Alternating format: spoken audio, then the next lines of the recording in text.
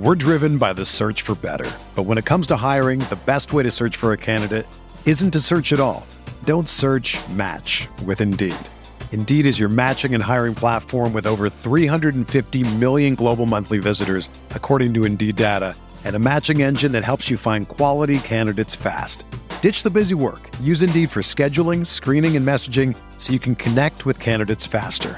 Leveraging over 140 million qualifications and preferences every day, Indeed's matching engine is constantly learning from your preferences, so the more you use Indeed, the better it gets.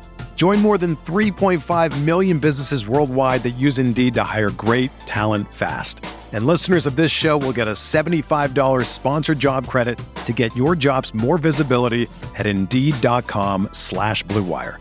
Just go to Indeed.com/Blue Wire right now and support our show by saying that you heard about Indeed on this podcast. That's Indeed.com/Blue Wire. Terms and conditions apply. Need to hire? You need Indeed.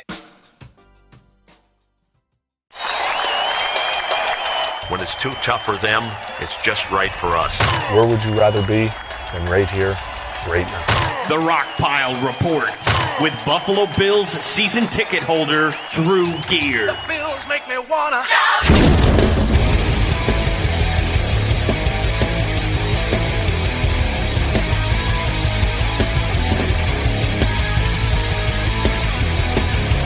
Nah, it's the worst. You know, you've spent a lot of time with these guys, and you've seen guys give everything they got. You don't feel bad about somebody that doesn't give the maximum effort. And those guys, you don't even care. I'd be more than happy to cut those guys.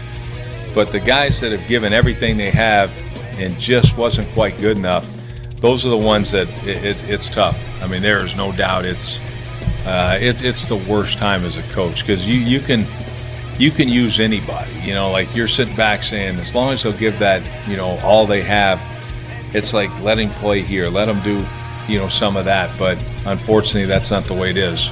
It's up to a coach to keep every single player. Welcome to the Rockpile Report, everybody.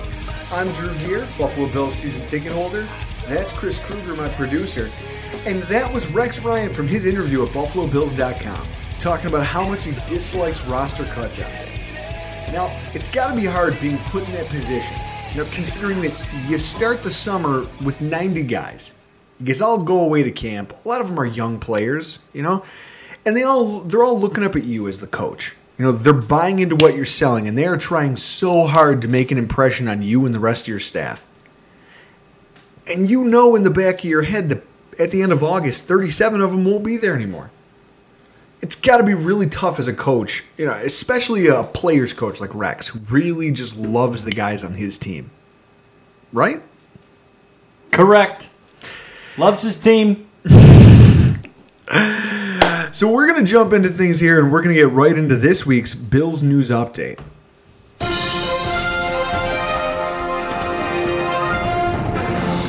We've got a lot to cover tonight. We're going to start off with Chris Gregg and John Powell, both suffering ACL tears this week during their game with the Washington Redskins. In Friday night's game, both players suffered injuries resulting in torn ACLs, and they'll miss the rest of the season. Now, Gregg's is particularly tough because it was the result of a low hit from cornerback D'Angelo Hall, and it went completely unflagged. It's been debated all week as to whether or not the hit was a clean hit, was it a dirty hit? No one seems to know, but at the end of the day, the result is the same.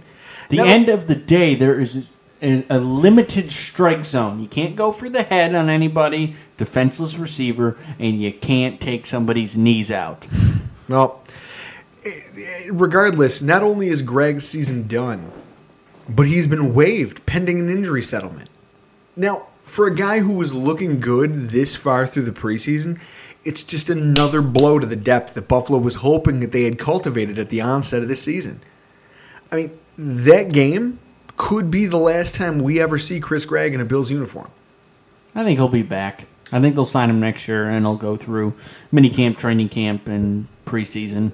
We'll see. He's got to clear waivers first, so we'll see what happens. In other news, this week, the Bills recently signed 2 new linebackers and then hit on the waiver wire for a center. Now, given the hits our depth chart, at outside linebacker and inside linebacker have taken. The Bills went out early this week. They acquired a pair of guys on defense who they think can really help their depth at those positions. They traded an undisclosed 2018 draft pick, which is most likely a 7th rounder, to Green Bay in order to pick up outside linebacker Laurenti McCray. He entered the league in 2013 but missed his entire first season with an injury. In 2014 and 2015, McCray was mostly used as a coverage linebacker on special teams units. But he's playing for the Denver Broncos. So, his scouting report touted McCray as a former 4-star collegiate athlete, but he had injury issues. Now, by all accounts, he has the physical skills to be a versatile defender who can both set the edge, play the run well, and also get some pass rush in. But considering how good Denver's defensive front was, there was no room for him. You're talking about you've got DeMarcus Ware. You've got oh my God, Von Miller. You've got Von Miller. You've got Shane Ray. He's kind of good. You've got a handful of guys at that position who are very talented, and so there's just no room for McCray on the depth chart. They released him to go find work elsewhere, and he landed with Green Bay this offseason. However, Green Bay had wanted to keep him around for his special teams abilities, but I think the Bills see more in him. He's a guy who appears to have some upside, and we got him on the cheap if you figure we got him for a 7th round draft pick. Well, obviously we're not too down with our linebacking core, considering we just traded for a linebacker. No, right, the day of cut day. I think that's the biggest takeaway from the move is that they must not be settled with what they have going into this season at outside linebacker if they're willing to make a move like that. Now, he's a guy who looks like he's got some upside. We got him for next to nothing. I personally like the move. And given that we gave up a piece of draft capital to get him, I'm assuming he has to make this final roster. Right or wrong? Yeah, well, yeah. Is he even playing tomorrow night? I don't know. I haven't heard anything. Now, Wednesday, just this morning, the team signed inside linebacker Raymond Humber, formerly of the New Orleans Saints. He's a 6-year veteran, I believe. He's been referred to as just a serviceable backup, core special teams player, and he's been on the Saints for years. The Patriots signed him to a 1-year deal, but ended up cutting him. And I think with Rob Ryan here, he kind of like the Hawthorne pickup. He sees a guy who is a good depth player that they think they can bring in. Now, the thing it's going to be interesting to see, given that he was just a street free agent, it's going to be interesting to see if he's not just here as a rental to get our team through tomorrow night.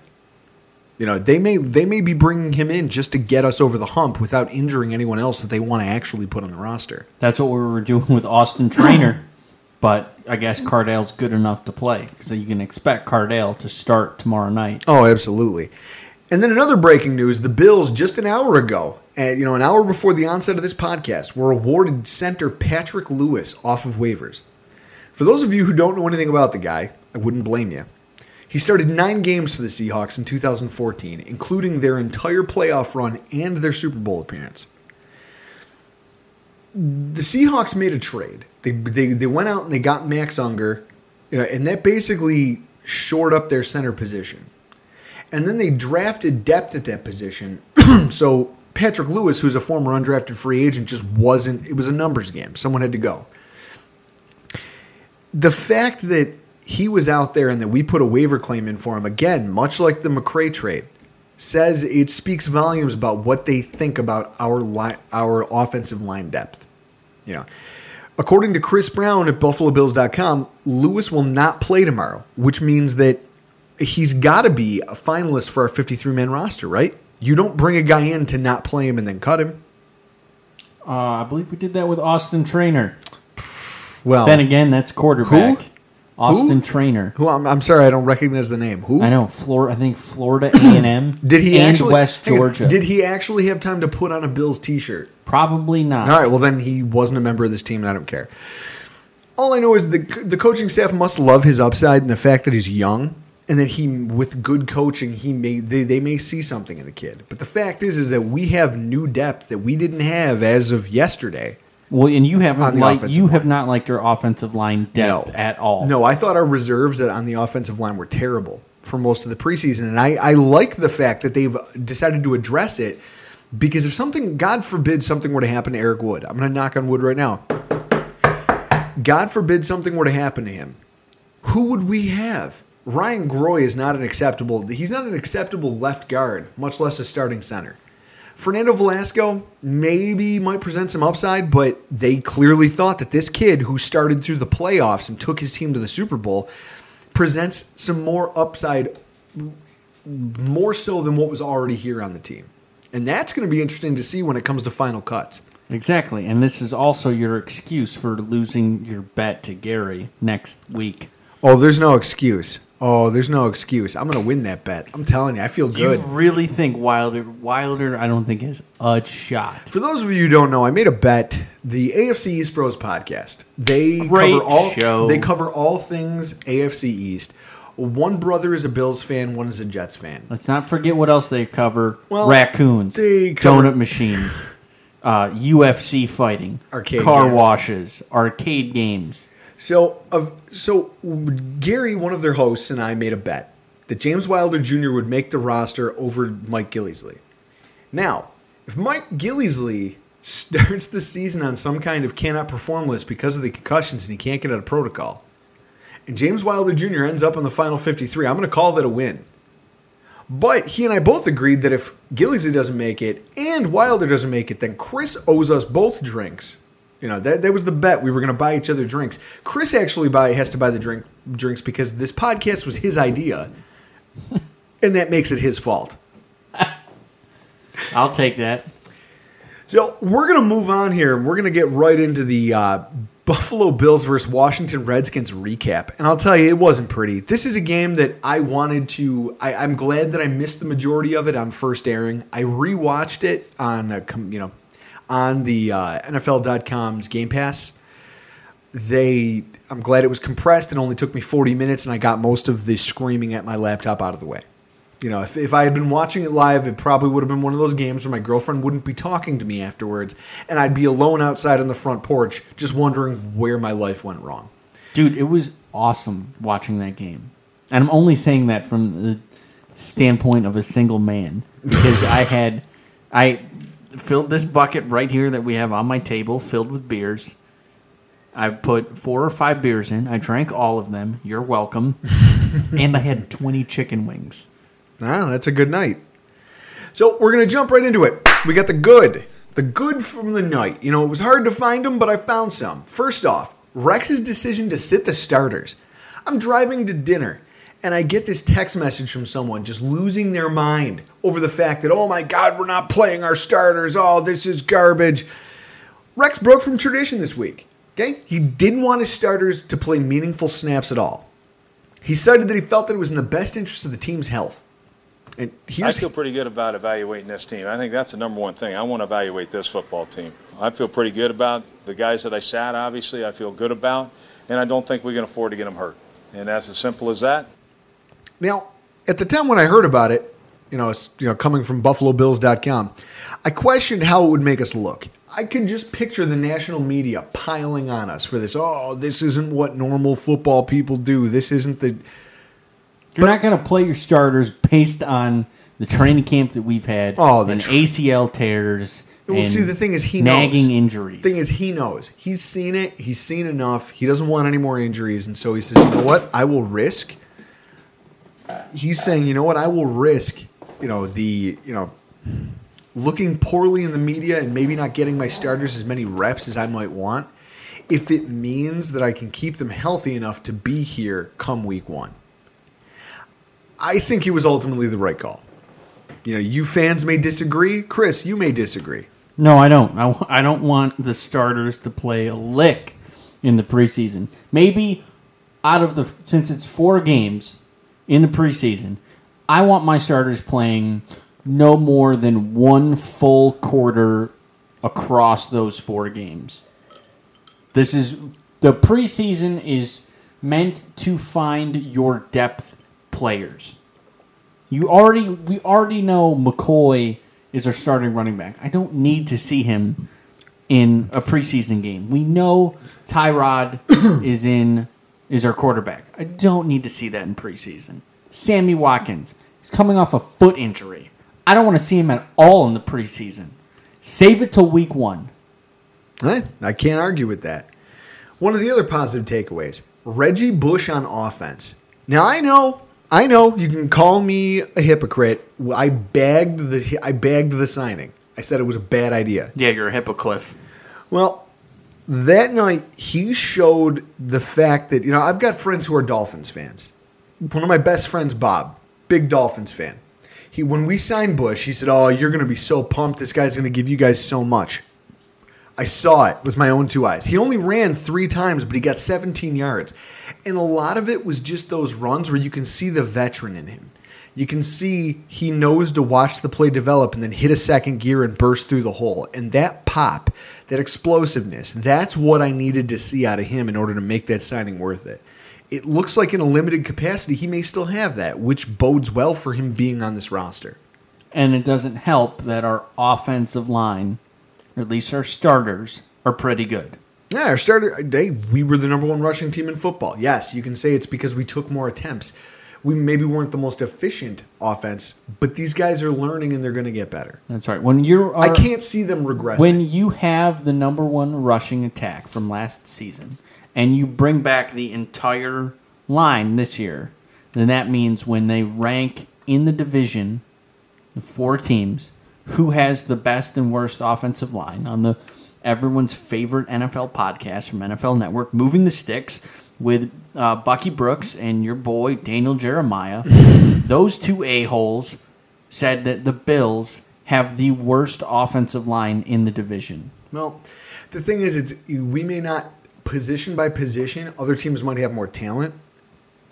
But the thing is, as a unit, we have a creative offensive coordinator who finds ways to put these guys in positions to win their battles. They win their battles on rushing attempts, and they get yardage. And there's not another team, as far as the ground game is concerned, in our division who can do that. No, and I think I would assume one of the best attributes of, I would say, your interior line, Incognito, Wood, Miller, is their ability to pull. Oh, yeah, we do there's a ton of outside. There's a lot of pulling of the guards. I saw them run a couple plays last year where they did the Redskin counter, where you bring the guard and the tackle, and they just brought them both on a sweep, and you saw it. The results were catastrophic, as they usually are. You usually it's a human wall coming at the other defense, and usually some cornerback is getting caught by a guard. He's not looking for it, and he just gets decimated. But those are the kind of slam concepts that he brings to our running game. And I think that seeing Reggie Bush kind of get some pop, in his offensive presence, it's encouraging because it just bolsters the number of playmakers we have. I mean, our running backs are going to be the engine that drive the team. That's it. Our offense lives and dies with our running game. Look, I'm going to be interested to see week 1 in Baltimore on our first offensive drive. If there's going to be times where Greg Roman throws out Shady in the backfield and puts Bush in the slot. They did it during the Giants game, and it almost resulted in a giant catch by Reggie Bush. So it can happen. And then my last positive takeaway from that game was Walter Powell. Now, it's been one of the most contested position battles of the entire offseason. But Walt Powell might have just won the race with that game. 2 weeks in a row, Powell led the team in receiving with 5 catches for 55 yards. And a few of those catches were fantastic.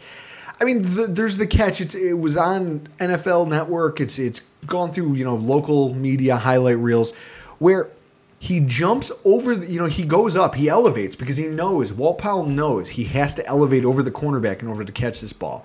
And by all accounts, EJ threw a beautiful football. I mean, he put it just over the cornerback, but had it dropping so his receiver could still high point it. But his back was to the sideline. So he doesn't know when he's going up how close he is, but he had the presence of mind to look as he's catching it and manage to get both feet inbounds before he goes out. When you're on a game-winning drive, to have a guy like Powell who can just come up with these plays, he did it during the almost comeback game against the Colts. He caught that big pass down the middle and then got yards afterwards. He just seems to be a guy who makes plays. And I think that he's really carved out a niche for himself, especially when you factor in his special teams value. He can be your backup punt returner, your backup kick returner. I don't see a universe in which I think that game that he just had won him a spot on this roster, regardless of what happens tomorrow night. Agree or disagree?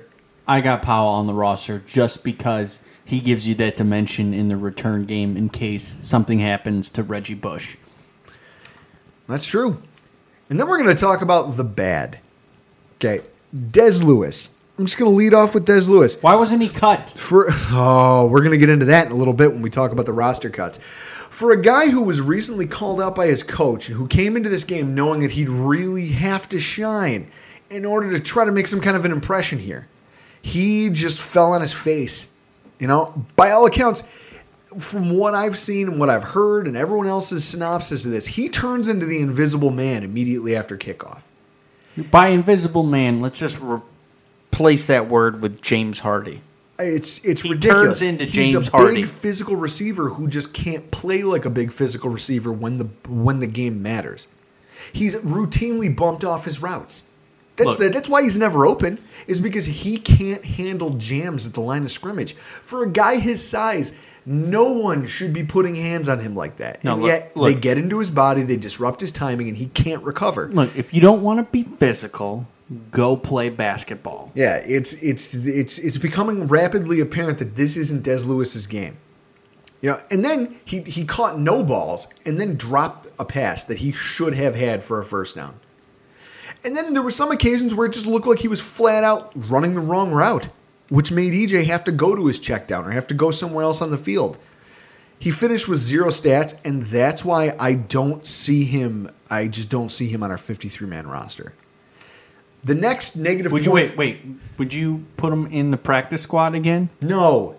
Get him out of here. I've seen everything I need to see. The next point I'm going to bring up is injuries. Given that we sat our starters, the injuries we sustained were only to backups. Okay, so that's, I guess, the only silver lining here because, Jesus Christ, we can't catch a break with these things. Greg and Powell are both done for the season with torn ACLs. Does that make 3? Yep. Jonathan Williams suffered a rib injury that forced him out of the game. I hated that play. Kevon Seymour pulled his hamstring. And on the final play of the game, Walter Powell caught a concussion. While none of these players were expected to be starters, and Seymour, Williams, there's been no word of Powell, so I'm assuming he's okay. They seem like they'll make quick recoveries. It's just another blow to this depth on our roster. It's ridiculous. That John Williams play really irritated me. The fact that it's forward progress, he gets stopped, you blow the whistle, and basically like a sidewalk slam, and he injures his ribs. Watching the play, I thought he had I thought it was a concussion. Watching that, I don't know. I mean, the calls were erratic to say the best, but the one of my last negative takeaways from this game was the offensive line play.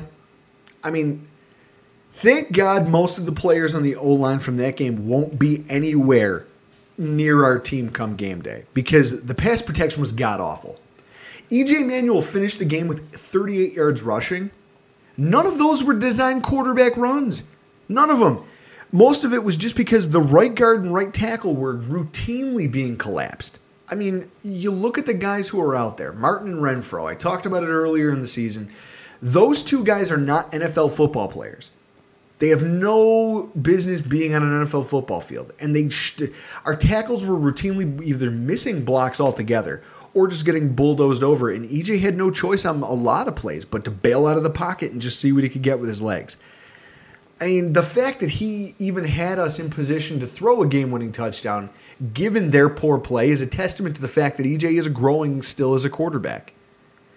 I mean, we just, and you can see with the pickup of Patrick Lewis that this is just a thing. This is the theme. Our backups at offensive line have not been good enough throughout this portion of the preseason.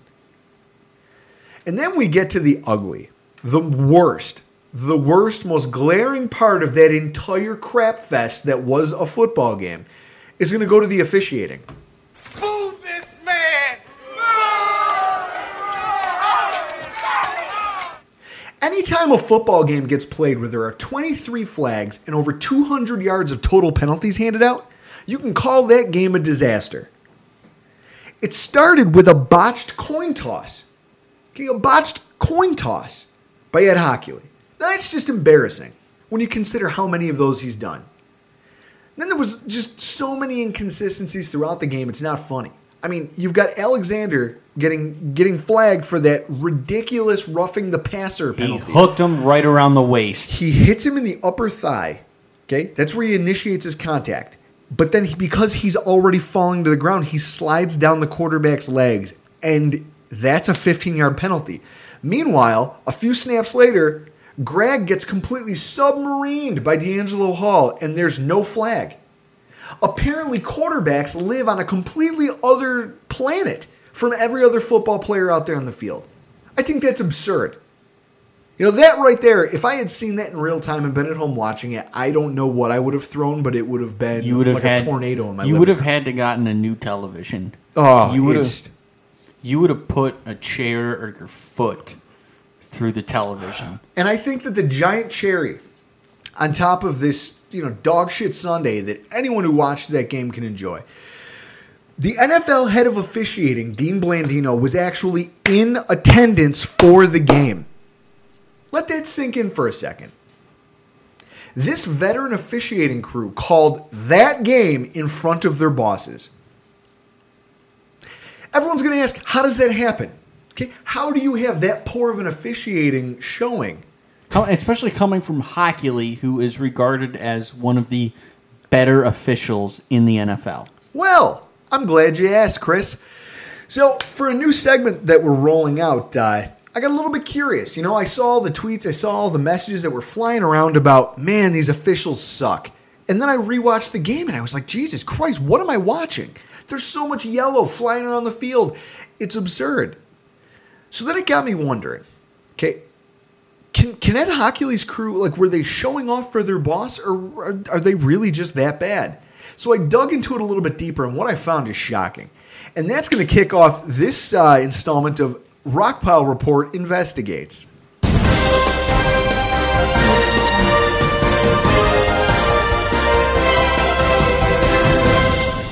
Ed Hockley is a guy I used to have some respect for.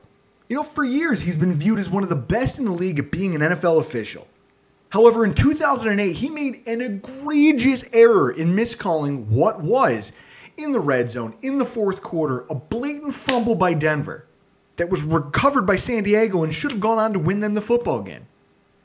He ruled it an incomplete pass, and in 2008, that wasn't reviewable. It wasn't they didn't automatically review every turnover. Let's not forget that play was in the red zone. Yeah, it was in the red zone. In the red zone, turnover negated at least 3 points on the board. Denver went on to score a touchdown on the ensuing play and win the football game. The blowback from it was huge. I mean, Ed Hockley was lambasted by fans around the country. Both he and his crew were investigated and downgraded by the NFL for over a year, over the entire incident and all the scrutiny it brought to the officiating community. It was incredible, and it was a bad call. Now, you'd think that a once-in-a-lifetime occurrence like that would be enough for a guy who's been in the league for as long as Ed Hockley has. But it doesn't end there. Okay? Fast forward 7 years to 2015. Hockley was again in the news for blowing a blatant personal foul out-of-bounds hit on Cam Newton in a game against the New Orleans Saints. It's a division game. Tempers are flaring. Guys are, they lay a little extra wood when they get the opportunity. The notable part of this story is that Cam Newton went to Ed Hockley, who personally made the call, and had words with him. And that upon his protest, was informed by Hockley that he was, quote-unquote, too young to get that call. What the hell does that mean? Too young to get that call. I remember seeing it and laughing about it. You haven't. That's because I hated Cam Newton at the time. So. Obviously, War Eagle. It's because you haven't invested enough time as an NFL player, and even though you're a top pick, you're not going to get that call for a couple years. But the NFL is about stars, about marketing the best player on the teams, which the best spot on the team is the quarterback. Quarterback position is viewed at the most. You're the star of the team, quarterback. Mm-hmm. You got to protect the quarterbacks. But in that instance, here's Hockley not doing it, basing it on the fact that he hasn't been in the league long enough. He hasn't earned his stripes yet.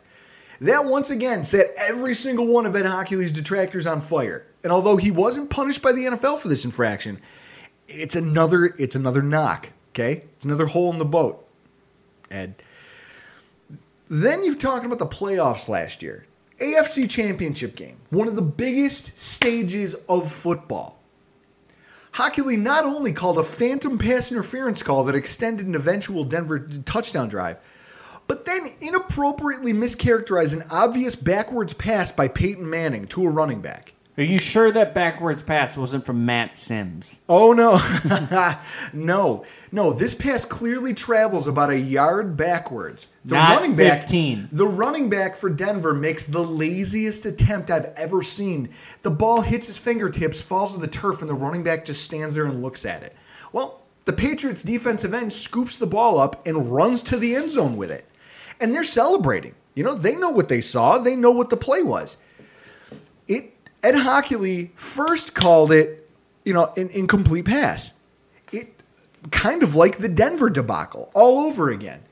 This time it took 15 minutes worth of reviews and discussion and calls to the booth, and Blandino had to get on the phone. And it was finally determined that Hochuli had made the wrong call again. This time the ball was given back to the Patriots, but the touchdown came off the board. Now think about how that impacts a playoff football game that was decided by a missed 2-point conversion. The two most glaring calls by Ed Hochuli dictated that football game. And with all of that and more over his tenure, going against him, I'd still have to say that the other night against the Redskins was probably the most egregious proof that he and his crew might not belong in officiating anymore. I just saw it on Twitter and I saw it on Facebook. I didn't get to see the bulk of the game the night it was happening, but I just saw all of this stuff pouring in about how poor the officials were. Then I sat back and I watched the game for myself. And I said, Jesus, it seems like they're calling a lot of penalties. There's a ton of them here. And you think that's Hochuli's doing that knowing that Blandino is in-house? Well, and that was something I thought. And so then what I did was I took... On Saturday morning, I sat down and I said, okay, for every preseason game that's been played so far this week, what did those stat lines for penalties look like?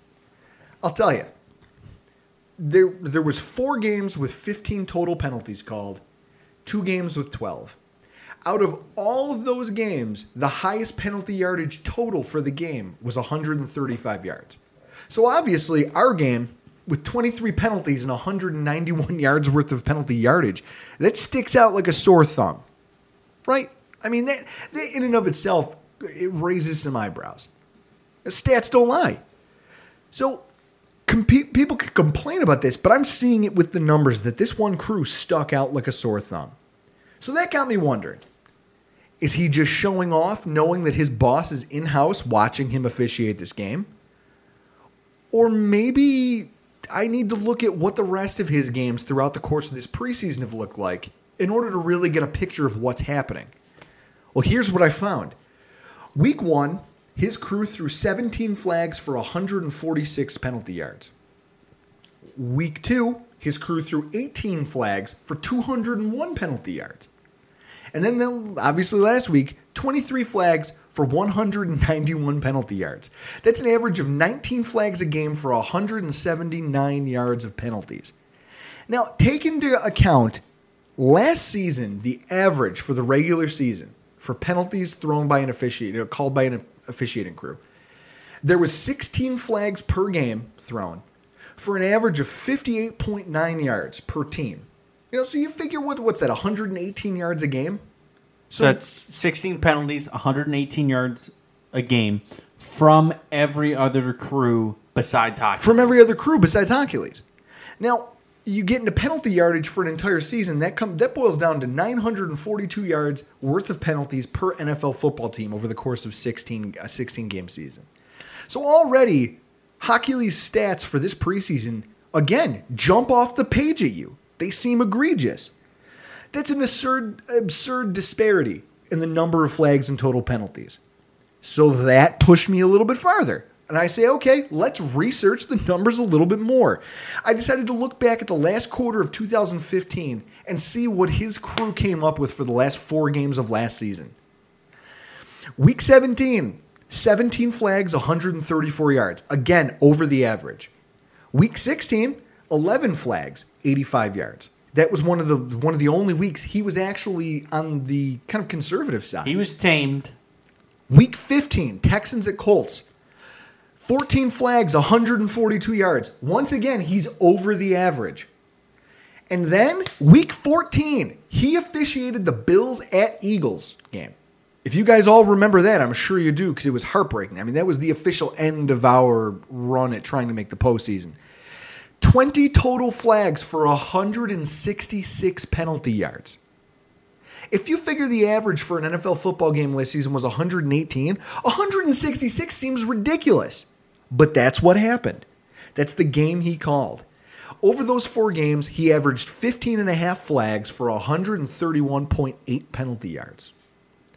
Now, I know I'm throwing a lot of numbers at you, so let me just put it in terms of this.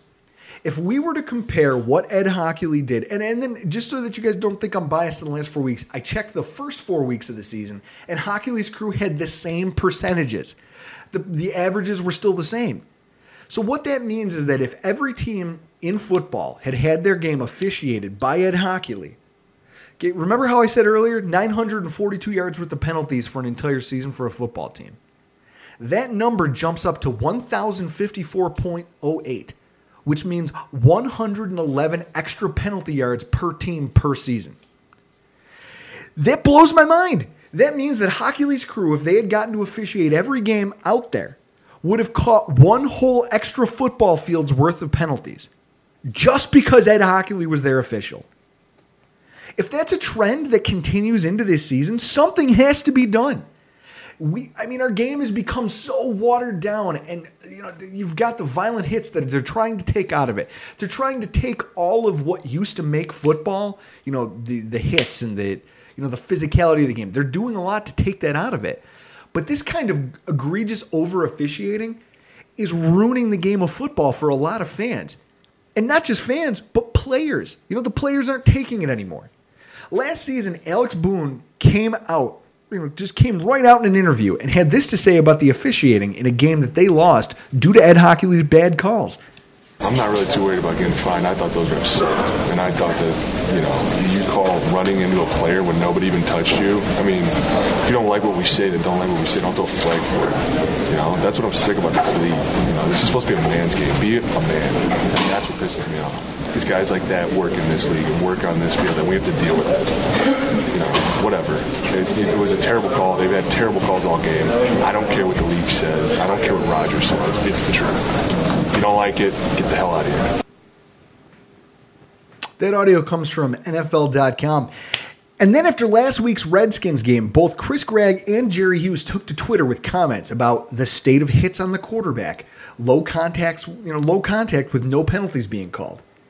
I mean, you cannot let this isn't going to stand. What was Gregg's tweet? I'd rather be hit high. I'd rather be hit up high than low, just saying. And then you've got Jerry Hughes talking about where am I supposed to hit a quarterback now? Did he even play on Friday? No, but I'm sure he sees it and he looks at it like, okay, I'm going to go out there and hit a guy, and if Ed Hockley's back there, he's going to throw that flag. How am I supposed to get a sack and do my job? How am I supposed to do my job as a pass rusher if when Croy Bierman breezes past the quarterback and makes incidental contact with his left hand to the helmet and it's a 15-yard flag? How do you play the game of football as a defensive end? It's awful. And I'll be honest, if I know this type of stuff and I can do this type of research, you have to know that teams know it, coaches know it. So what does that do to a football game when you look at that lineup and you say, okay, Ed Hockley's coaching my game? If you're Rex Ryan, you're like, oh, shit, here comes Ed Hockley. I'm going to get flagged to death. So then I'm going to have to tell my players, look, you can't play as fast. You can't play as hard. You can't do things you would normally do. But then that takes you off your game. Well, plus, I would say that would definitely suck for Rex Ryan because I would assume over his career, his teams have been highly penalized. Oh, absolutely. So that only stands for, people are wondering why the Bills are one of the most heavily penalized teams in football. Rex Ryan has a career of having teams that kind of play with an edge, and they do get those penalties. But in this hypersensitive NFL that we're playing in now, apparently, it's exacerbated. You know, we were almost the most penalized team in football last year. It's that comes from the Giants game. Well, it comes from a lot of games. That game with 166 yards versus the Eagles, 101 of those yards were ours. I hated that game. This officiating is something that the NFL cannot continue to just gloss over. And it starts with guys like Ed Hockley. He's a veteran. He's revered in many NFL circles. But if this stuff doesn't change, I think he and everybody else who calls games the way he does need to be shown the door. Isn't it you're selected to like officiate the Super Bowl based on your overall performance during the regular season? Yeah. And he made it to the AFC Championship game. So what does that say about the trend in officiating? I mean, this just can't fly anymore. It can't. The players hate it. The coaches hate it. And you can't play the game of football the way it's meant to be played if you have that degree of over-officiating.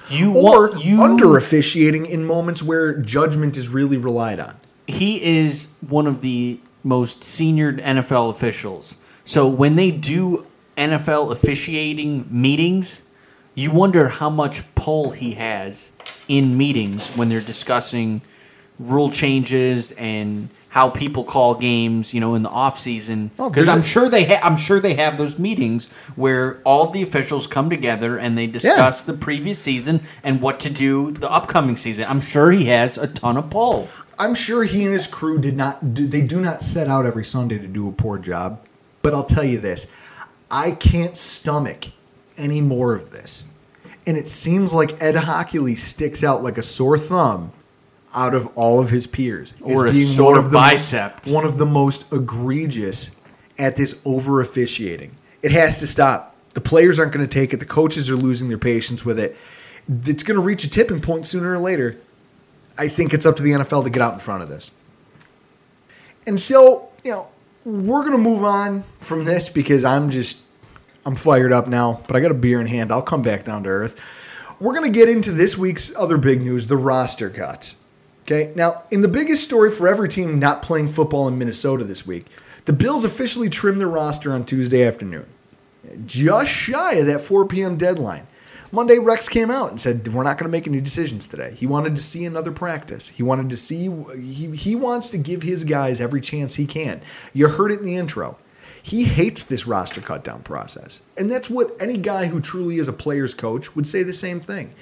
You know, he wanted to give every guy out there one more chance. Change my mind. I think I know what I want to do, but do something that makes me change my mind. Oh, I probably should have grabbed the audio for it. But in his press conference, I think it was yesterday, he stated that he would prefer not to go from 90 to 75, and then you go 75 to 53. He would prefer just a one straight cut because now you just lost out on 10 guys to play in the final game against Detroit when you know you're not going to play your starters. Well, and I think the way that the NFL thinks about it, and it's a good way of thinking. I mean, look, we just grabbed Patrick Lewis.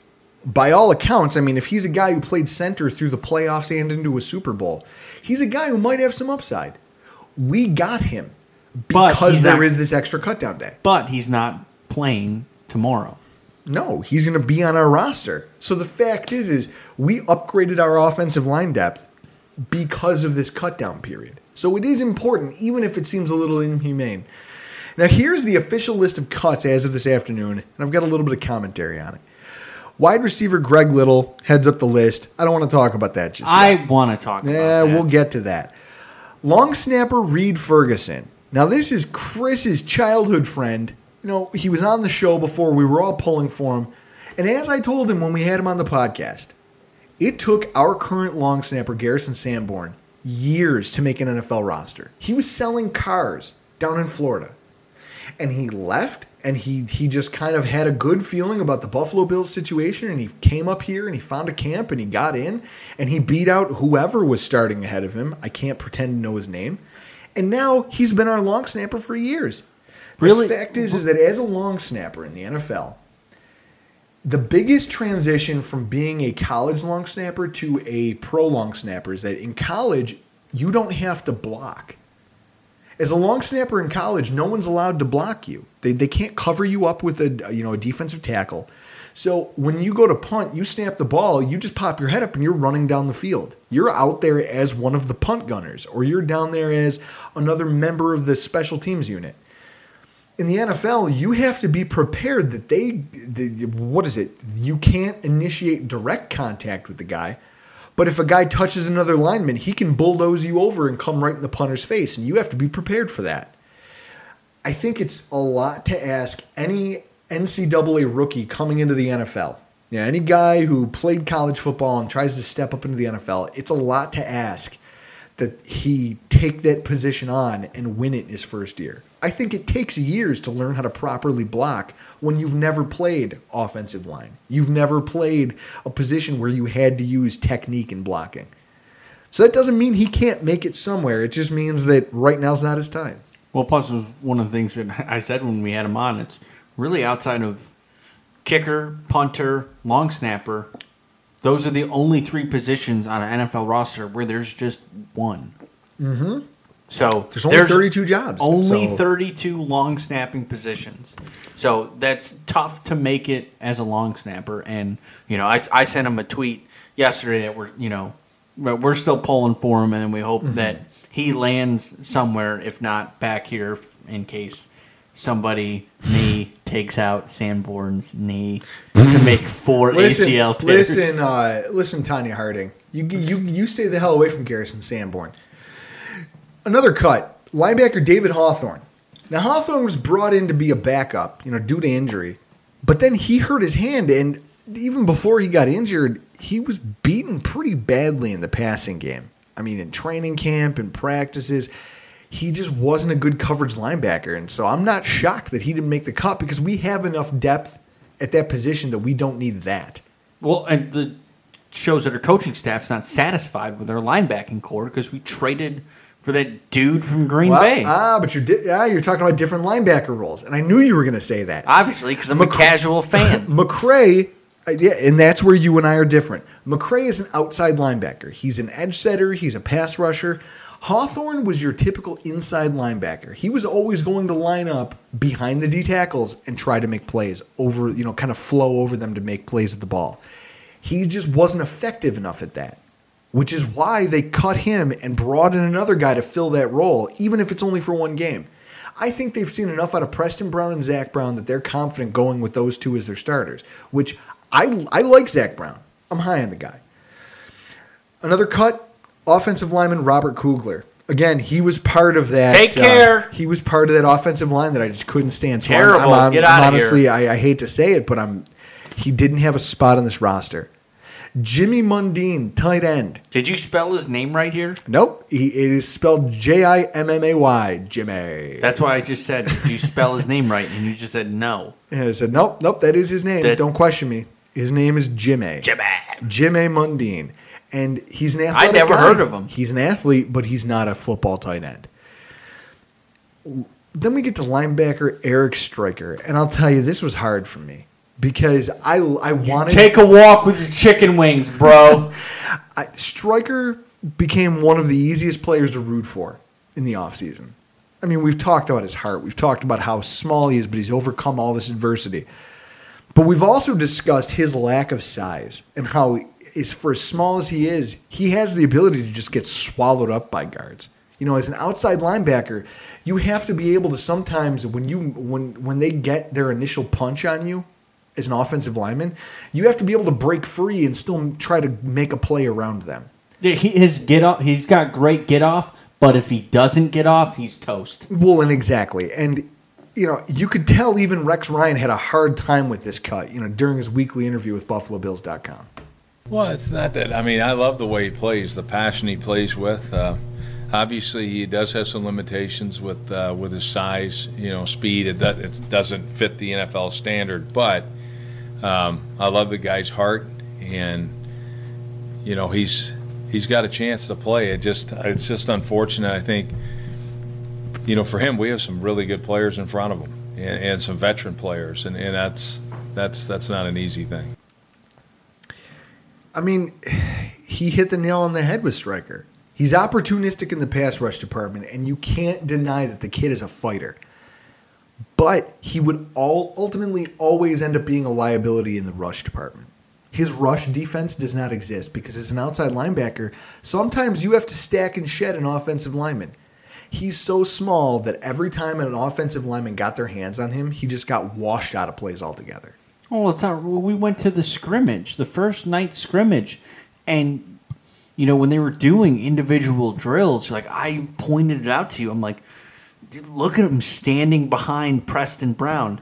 The top of his head comes up to Preston Brown's shoulder pads. He was clearly the smallest guy on the field. Yeah, and it's one thing if you're on offense. You can afford to be a Marquise Goodwin, a Roscoe Parrish. You can afford to be one of those guys on offense. But on defense, you have to bring physicality. And he just doesn't have the stature to do it. And by Roscoe Parrish, Drew means fumbling punts against Cleveland.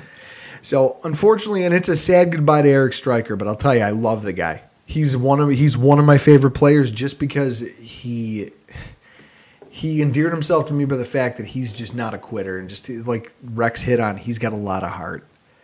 And then we cut defensive lineman Almeida Teamu, who... Ooh. That's a mouthful. Dude, like you never saw him play. I know he was a disappointing draft pick for the Pittsburgh Steelers, I believe. Dude, all I can say is you just crushed the pronunciation of his name. Really? Yeah. I don't know how it's supposed to be said, but you sounded believable. Well, that's why I'm on this side of things, and you're over there. I would have had to Google that name and look up videos of how other pundits have said it, but you crushed it. Next up is quarterback Austin Trainer. Now as Chris and I were talking about earlier, this cut was interesting in the fact that I don't think that the kid even got a chance to show up and get a bag of Bills swag before they cut him. They signed him, and then the kid didn't even have a chance to put on a Bills hat before they told him he shouldn't show up.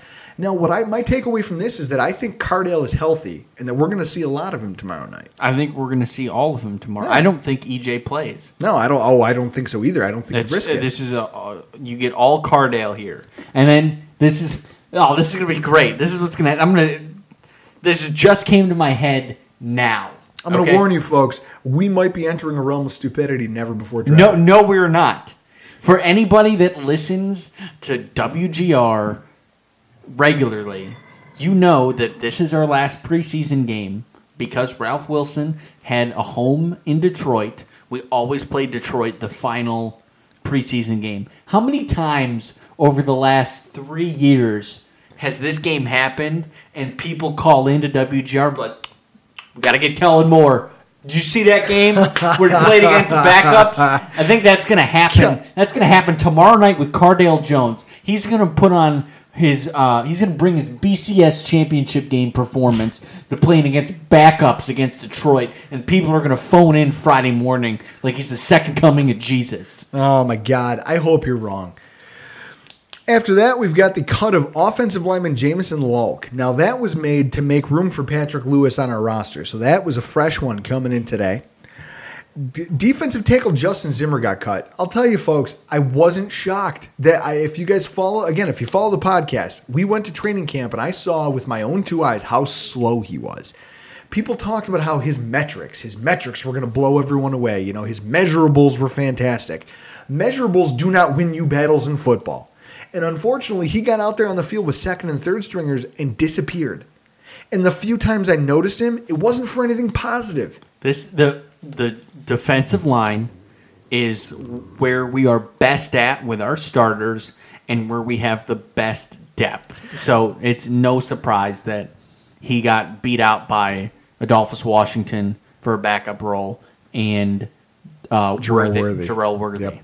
Jarrell Worthy, my boy. Now, in the last cut of the day, Jordan Gay finally coming in today to make room for our linebacking signings. Finally. I know it's tough to root against, anybody who's trying to make a living in the NFL. You know, at the end of the day, I think that's a thing that gets lost in this whole process. There is a human element to this. These guys are people. They're not just a name and a number on the back of a jersey. That guy has kids. He's got a wife. He's got a family. He's got people that he's trying to feed and support. doing what he can do best, which is kicking a football. And he got his chance week 2, and he failed. He has other skills, and I'm not going to say that he doesn't. But you hate to see anybody get cut. However, this is one that needed to happen. And it needed to happen a year ago. Okay? If we could go back in a time machine, we could have had a competent quarterback named Ross Cockrell still on this roster if we hadn't decided to mistakenly keep Jordan Gay on our roster for the season. With his missed opportunities to make field goals in the Giants game and in practices, he proved that he just can't be relied on as a true kicker in the NFL. And at that point, we cannot afford to give him a roster spot.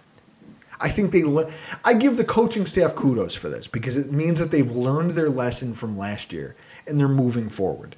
That gives me hope for the coaching staff as a whole. Now, the team also created some roster space. They moved Reggie Ragland to the IR. They put Shaq Lawson and Marcus Easley on the PUP list. John Dowling, Chris Gregg, and John Renfro all were waived with injured designations. Now, these players will be given injury settlements if and when they clear waivers. Biggest surprises out of all this is where we're going to talk about Greg Little. I can't believe he's gone at this point during roster cuts, considering he was the most targeted wide receiver on this team this preseason and gave us an undeniable size advantage over most cornerbacks, given the fact that he is what we want Des Lewis to be. Okay? He plays that size, that fade route style of wide receiver, but he actually pulls off the physical aspect of it. Well, I told you guys last week on the podcast, I was on the AFC East Bros last Tuesday because we played it last week.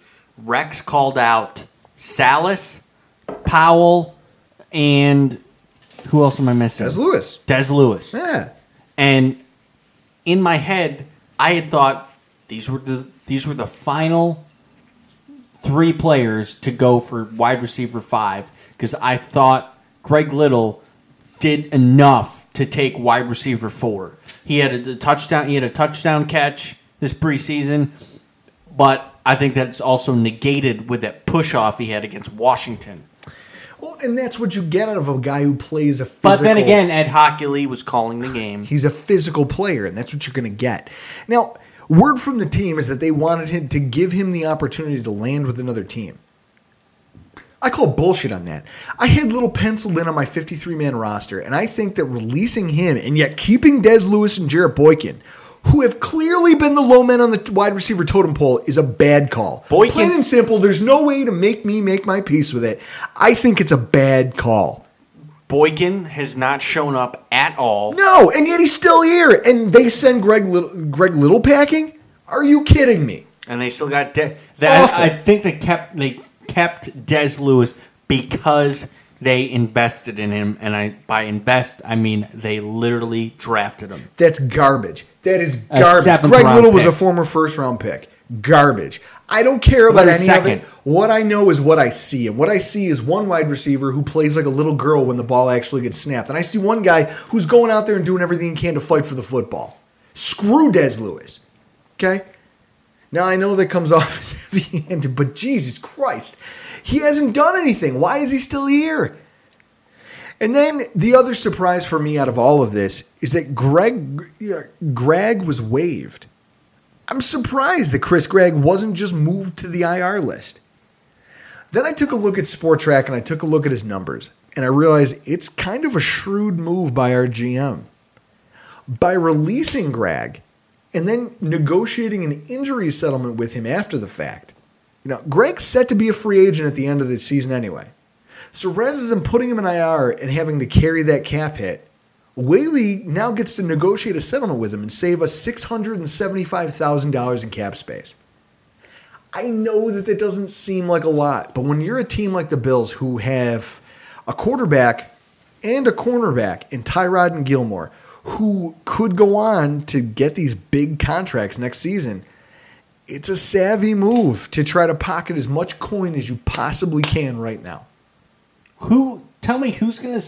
You waive Gregg. Who's going to sign him? He's got a torn ACL. Exactly. Nobody's touching him. So like you alluded to earlier, since you said it, at first I thought it was garbage. Now I'm thinking about it.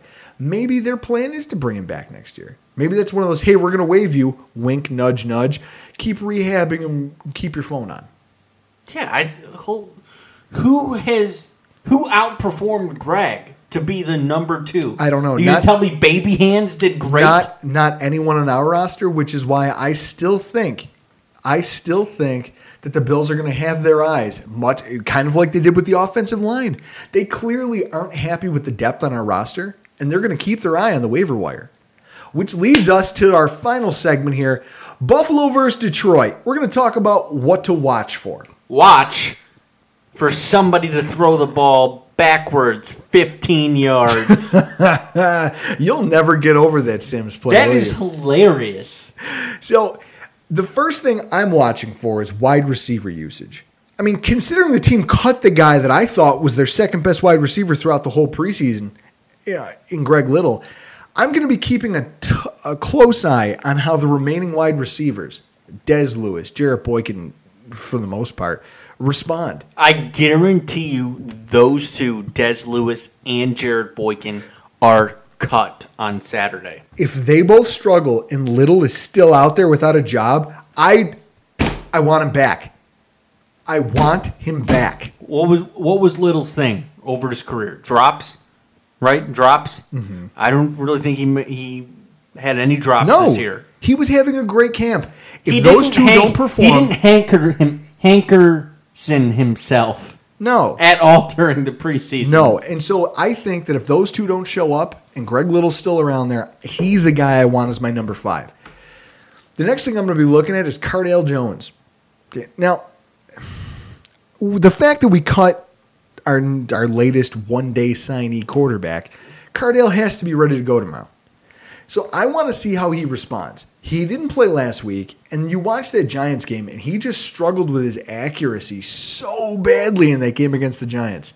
I couldn't hit Sam if I fell off a camel. It's going to be interesting to see how he does if you give him a full 4 quarters. Throwing a guy in for a quarter and a half. What did he get? He got 1 quarter in the first game. He got a quarter and a half in the second game. I want to see... He's getting the whole game. When Cardale Jones gets into a rhythm, I want to see what he's capable of. Because he strikes me as a guy. You saw it in that first game with the Colts. His first 2 drives looked shaky. But then...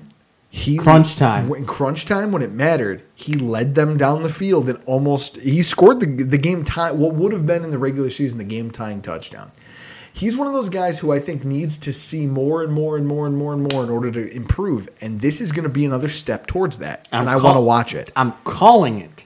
For the people that are going to listen to this tomorrow on Thursday before the game, Friday morning when you listen to Howard Simon and Jeremy White on WGR, I guarantee you somebody's going to call in proclaiming that Cardale Jones should be a starter or at least the backup, which we know that is not true. He is going up against third string / people that won't have NFL jobs. So don't be surprised if he lights it up tomorrow night. He's our third string. He's going to be that way. He's going to be inactive all season, barring injury. Well, I don't know. We'll wait and see what happens. The other 3 things I'm going to be looking for. A, small note, starters getting playing time. I still think Manny Lawson needs to see the field. Okay, I know he said this is traditionally where we don't play our starters. We sat a lot of our starters last week, but Manny is a guy who's missed a large portion of the offseason program. I think he needs to get snaps in order to find a way to get himself up to speed for week 1. The second is the running back battle. If you notice, there was no running backs cut. Yeah, don't worry. Wilder's getting cut on Saturday. You bite your tongue.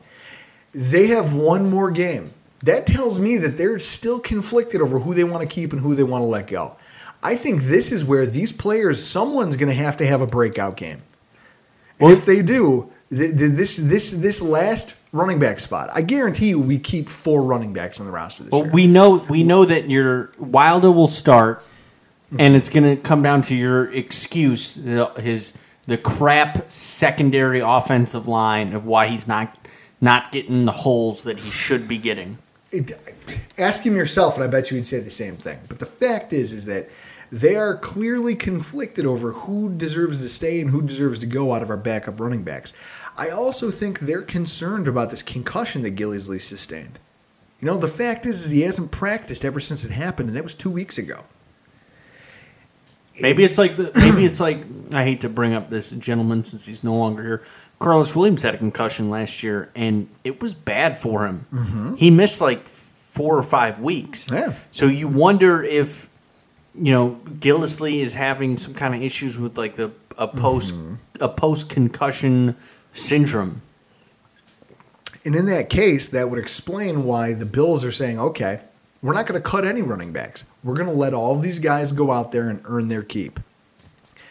I guarantee you Jonathan Williams sees a handful of snaps at most. Then it's going to be Boom Herron and James Wilder Jr. kind of fighting it out to see who can get through and see if anyone can make a name for themselves. That's the battle I'm going to be watching. And then the last part of all this is obviously injuries. It's the last game of the season, guys. Preseason. Last game of preseason. So obviously we're going to Sammy Watkins is going to start, right, Doug Marrone? Oh, Jesus, that was brutal. When Doug Marrone put him in there and he immediately bruised his ribs, I wanted to throw both of the beers I was holding. But I mean, they're beers, so I'm not going to throw them. I'll just curse loudly. But the fact is, you know, you got all these guys out there, and some of these depth players are still going to need to be depth players for us this season.